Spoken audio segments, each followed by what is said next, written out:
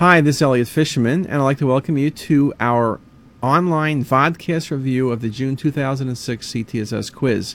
As you know, for probably 5+ years now, we've had a quiz on CTisus. We give prizes, we've given away cars, we've given away airplanes, we've given away vacations, but usually we give away CDs.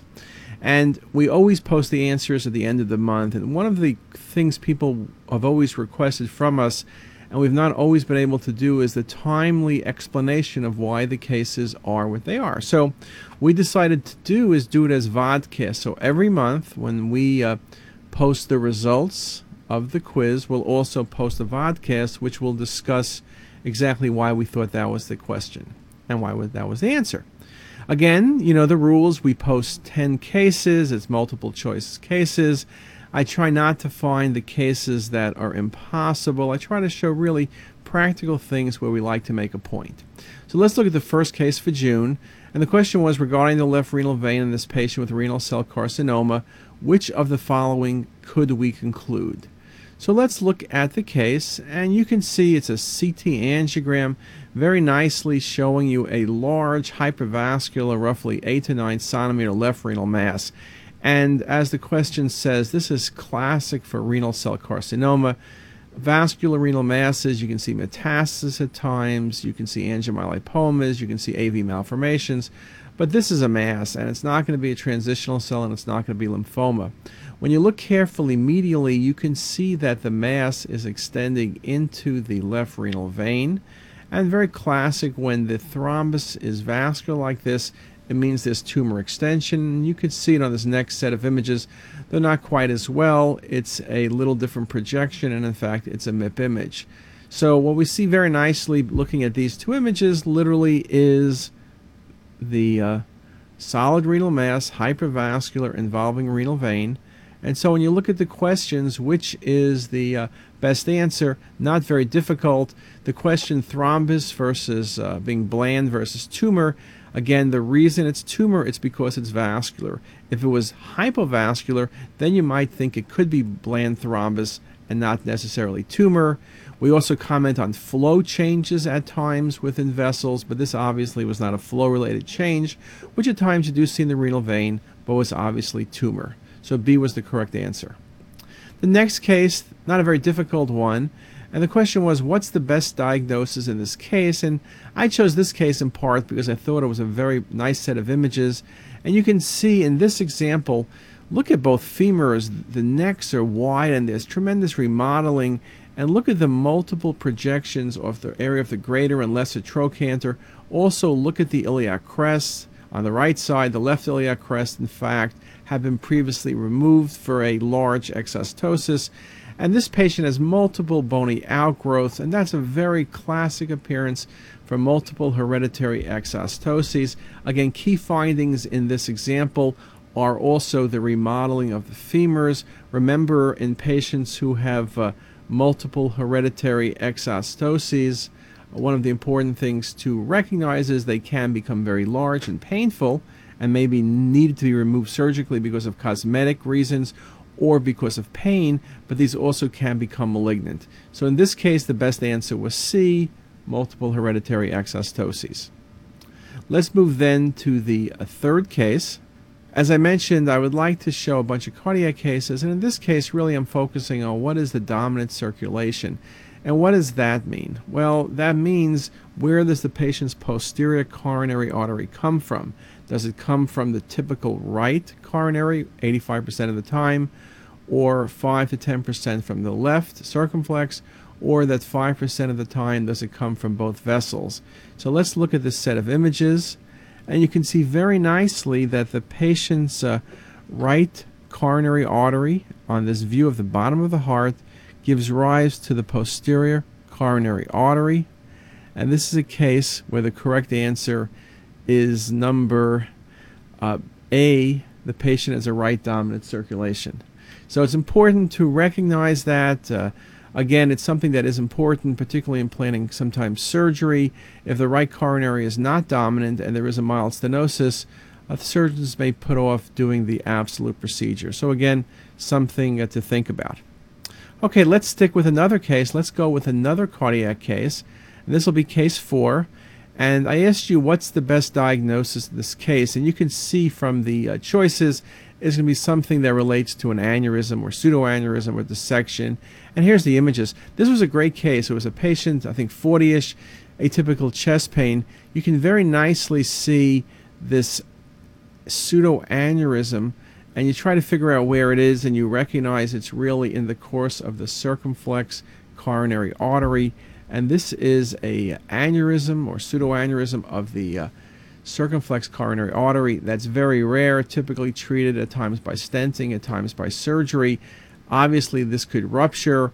Aneurysms of the coronary artery are very rare. Aneurysmal dilatation, you think about Takayasu's, you think about different vasculitis, you think about trauma, particularly iatrogenic at surgery time, for example.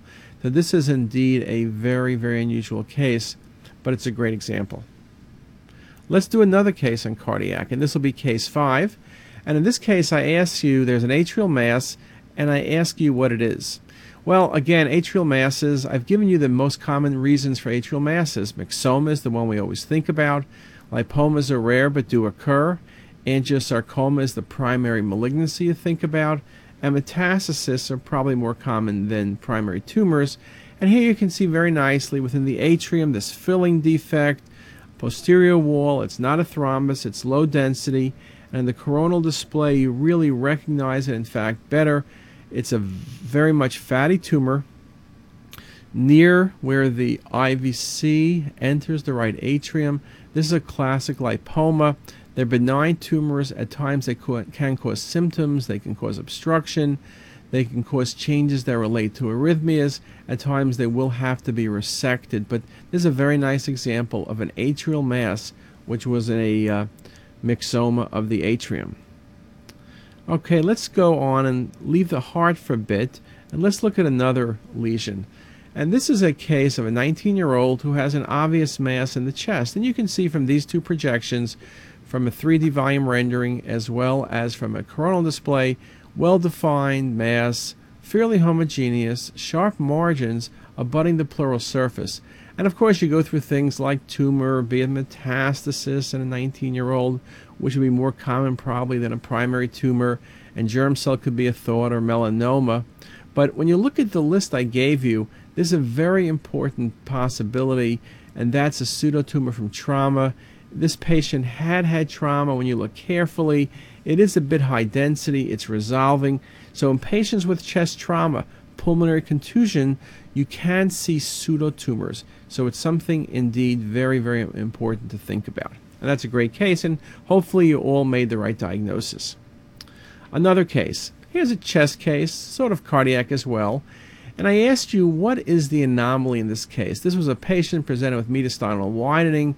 Very, very nice example. And I mentioned a number of things, and let's look at some of the possibilities.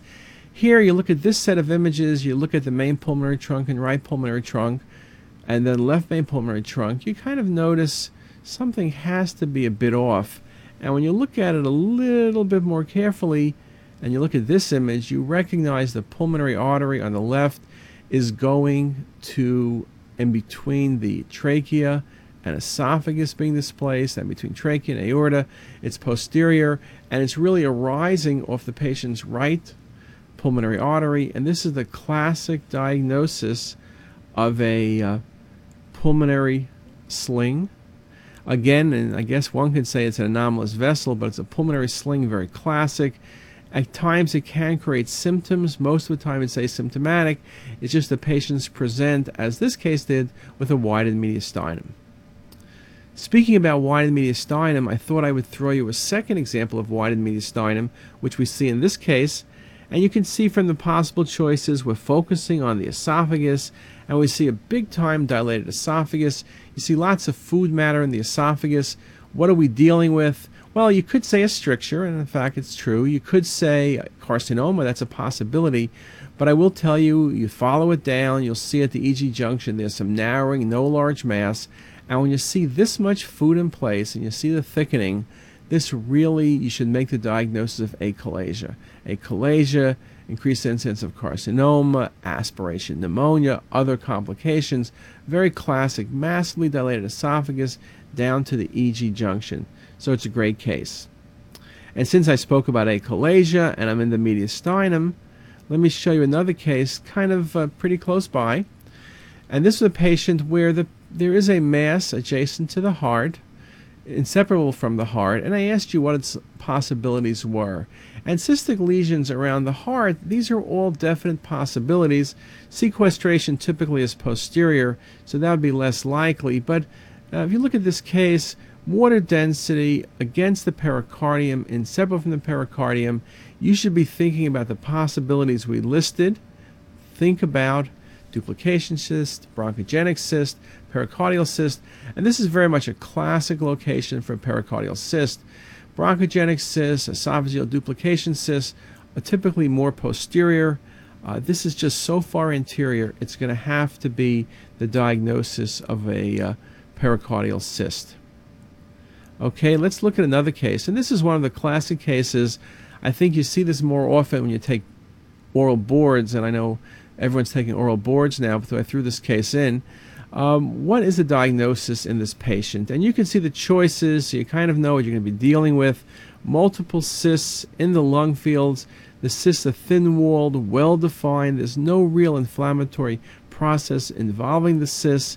And so it's not the appearance of emphysema. It really is the appearance of lymphangioliomyomatosis. You could think about a number of other things. Infections give you cysts, but not such a very nice, smooth pattern. You can think about tuberous sclerosis. Again, there are a number of things to think about, but this is a classic case of LAM. So again, if you got that answer correct, you did a good job. Let me show you our ninth case, and this is a patient who's post-Whipple's procedure, and we do a lot of patients post-Whipple's procedure. Sometimes you're looking for complications, sometimes you're looking for recurrent tumor, and this one, the patient was being routinely evaluated, and look at the antrum. You see how thick the antrum is near its anastomosis.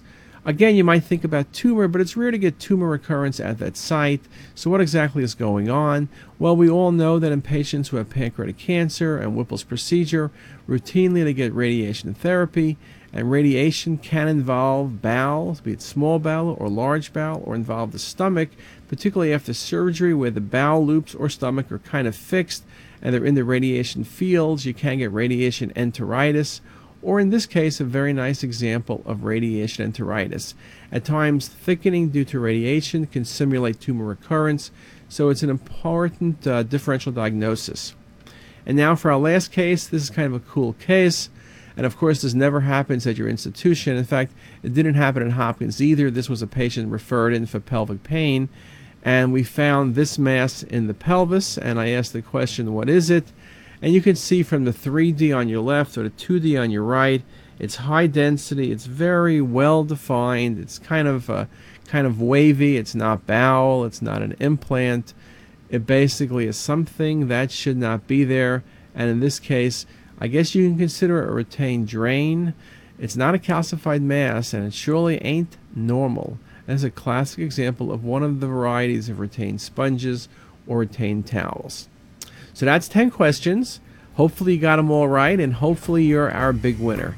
If not, hopefully this discussion helped you along. And with that, I'll see you next month.